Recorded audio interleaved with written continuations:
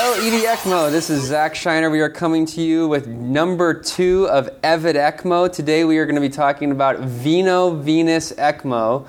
And I have with us the director of our critical care unit at Sharp Memorial, Dr. David Wilms.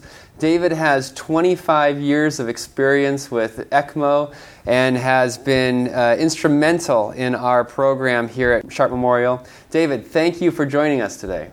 My pleasure, Zach. Glad to be here. So today we're going to do Journal Club. We're going to talk about 2 different articles, and we're going to talk about VV ECMO, something a little bit different. Not talking about the resuscitative component, we're talking more of the pulmonary component. And so, David, can you just give us an introduction into how VV ECMO is different and what it's been used for? Yes, Zach, and the 2 articles that you've selected for discussion today are 2 of the most frequently cited articles by people either enthusiastic or not enthusiastic about ECMO for adult respiratory failure, so they're very appropriate for us to discuss. When we talk about ECMO for respiratory failure and ARDS in particular, most people believe that a veno-venous approach of ECMO is the preferred and is the more typical approach that we use. It's important to say up front that studies unequivocally proving benefit of ECMO for adult respiratory failure are still lacking despite a number of case series and several randomized controlled trials that we now have access to.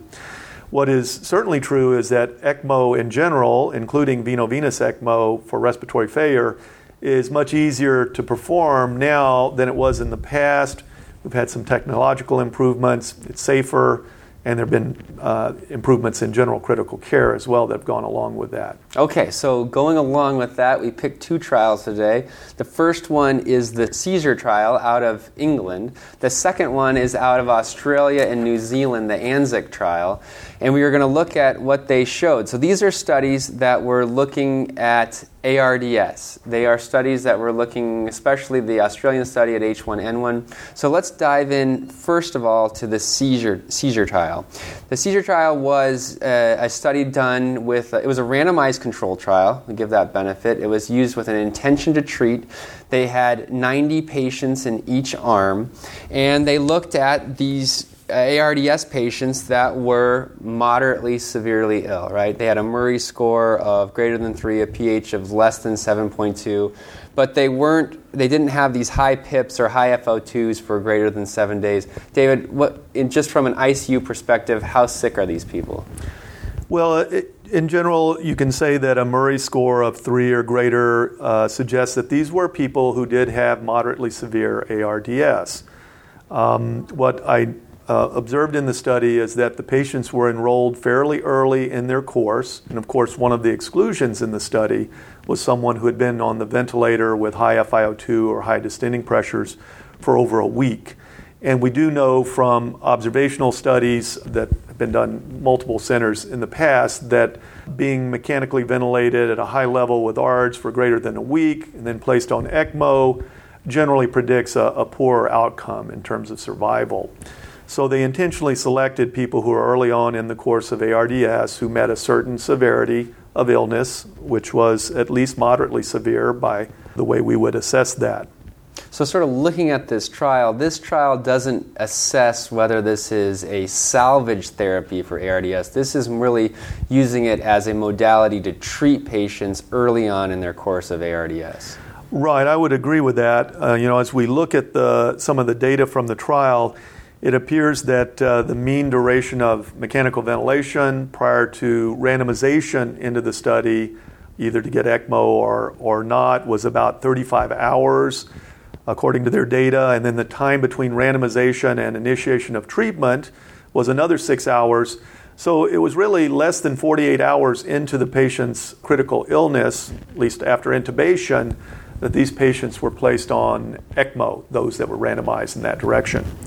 So what happens here in Great Britain, you get some patients with pretty bad lung disease. They are in an area where they are enrolled in the trial. They then have to meet this criteria that we just talked about. And they're then randomized either to get sent to this referral center, which has ECMO, or stay at their regular community hospital. And one of the problems here I think you're going to talk about is that there is problems with potentially having different treatments between these two different hospitals. That's right. The way this trial was set up, it was a multi-center study conducted at dozens of hospitals in the United Kingdom.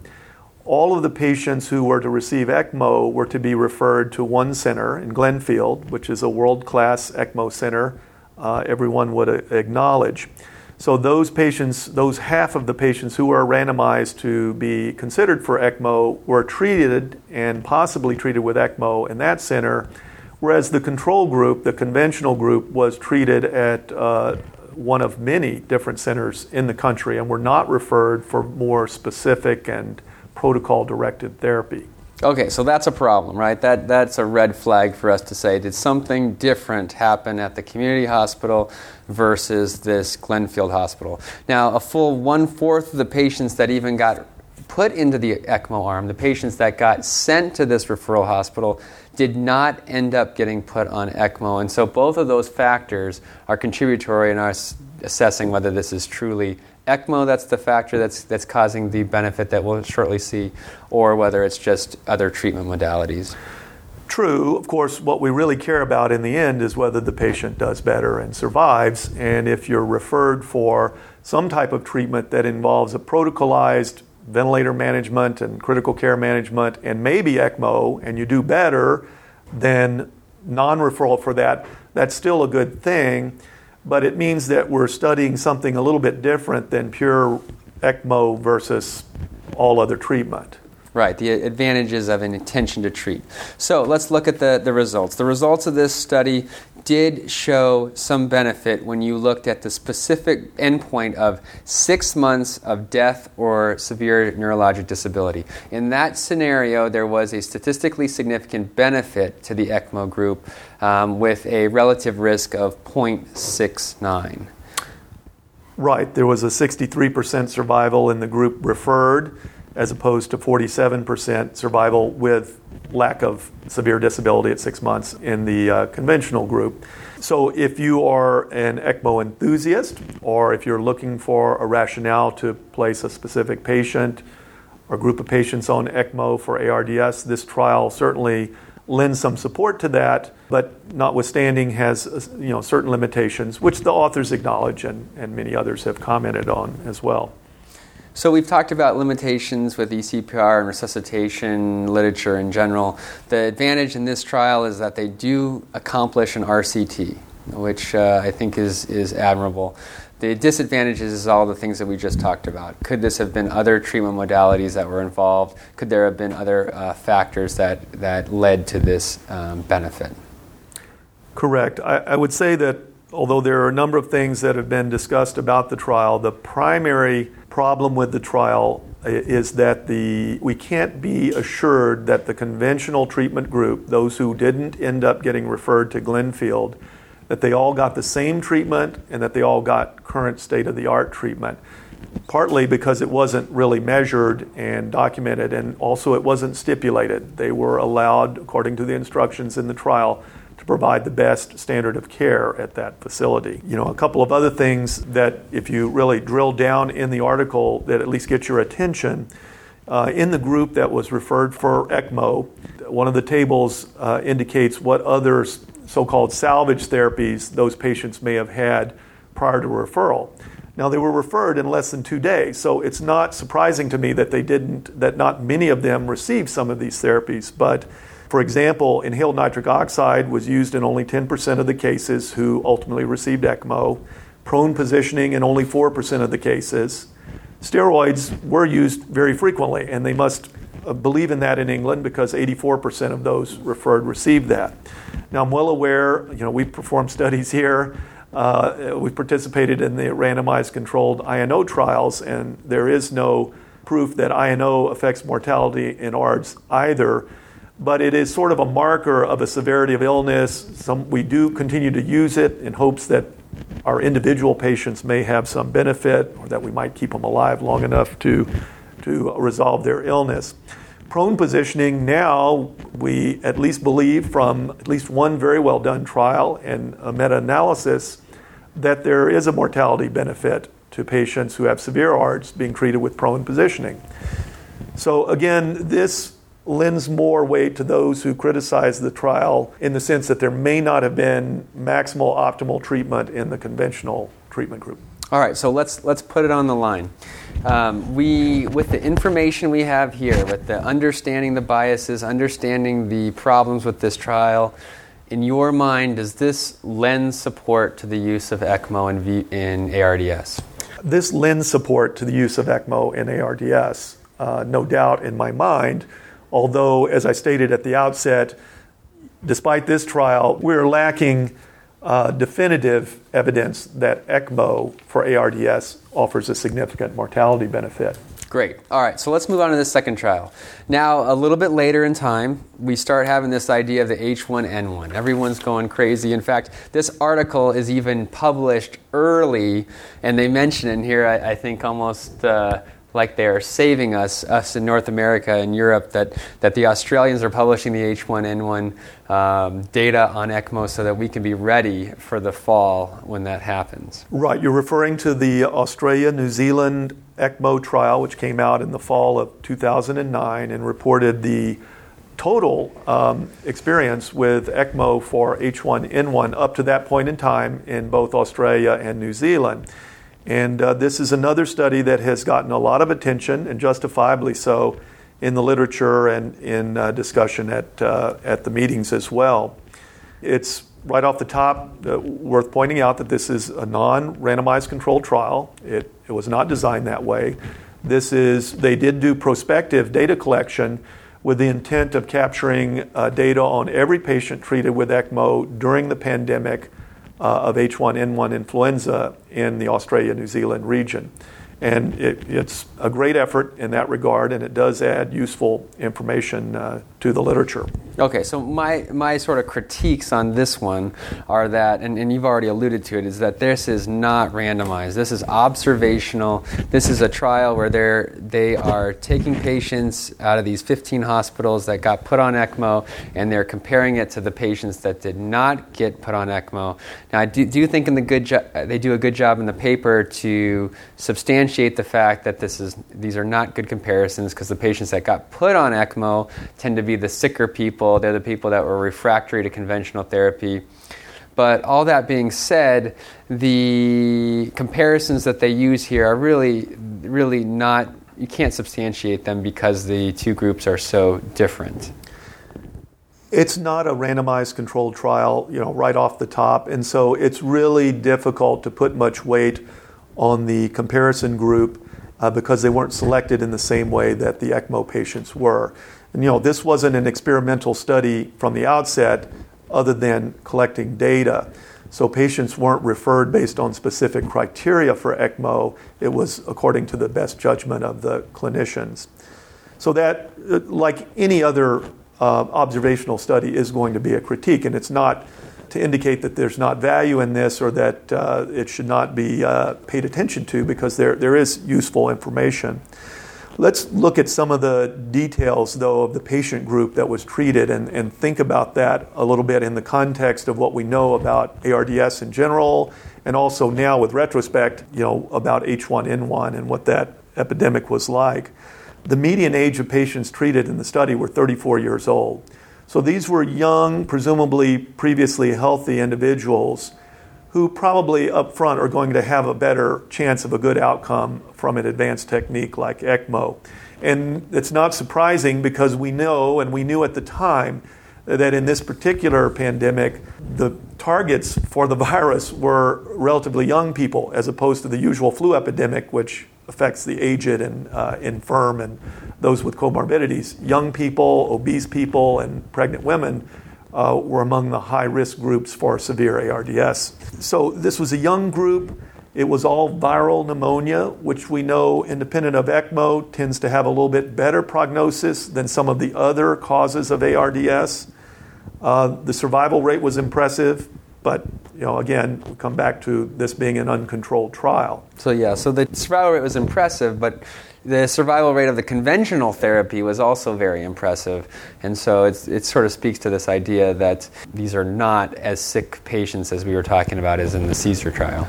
Right, and we also have some additional data from the article similar to the Caesar trial about other therapies that were tried before ECMO in these individuals.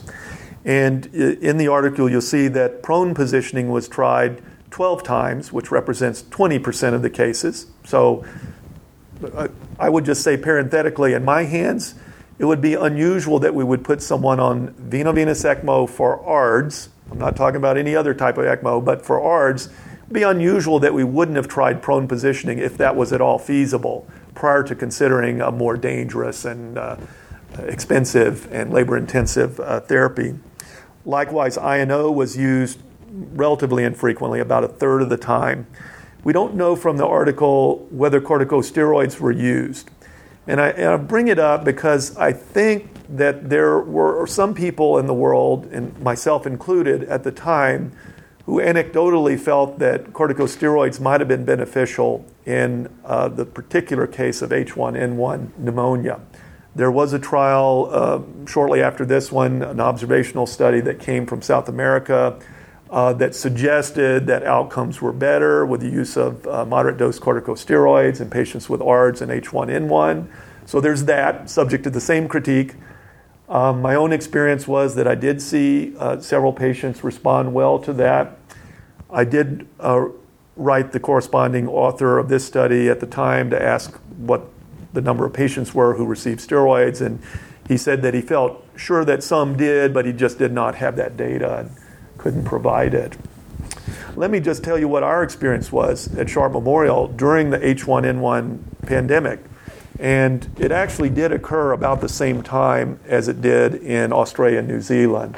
Initial cases were reported in the early spring in Mexico, and then San Diego was affected very early on. And then it spread throughout California and North America. And we had in the intensive care unit approximately 12 patients over the summer and into the fall who had severe ARDS, were mechanically ventilated, and had proven or highly suspect H1N1. We had only one of those patients die.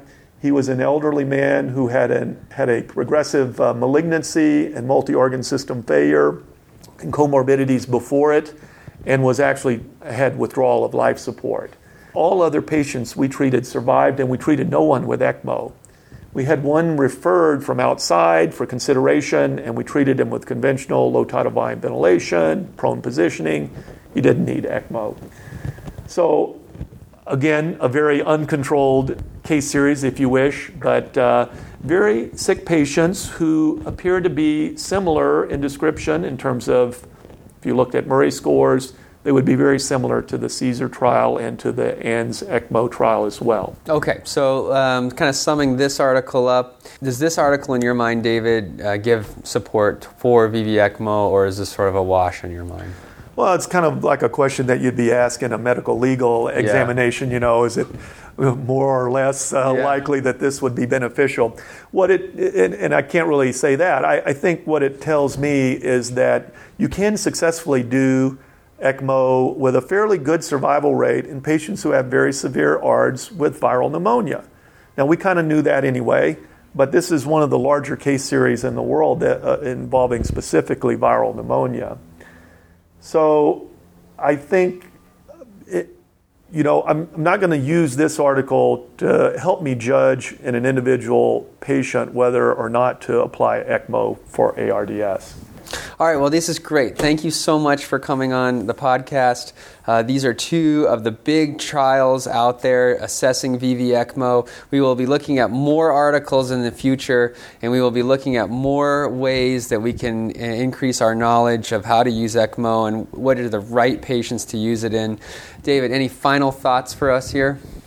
Yeah, I don't want to give the impression that I am a naysayer to ECMO for ARDS in total. I certainly have applied it a number of times over the years, including in recent years when we've sort of had a resurgence of interest in that. I think that, if you're thoughtful about in whom to apply this therapy to, and you have exhausted your other conventional and maybe slightly unconventional salvage therapies, that this might be the right thing to do in selected patients who do have otherwise a reasonable chance of recovery. But that said, when I'm asked, what are the specific criteria for applying it in ARDS, I'm hard-pressed to come up with that.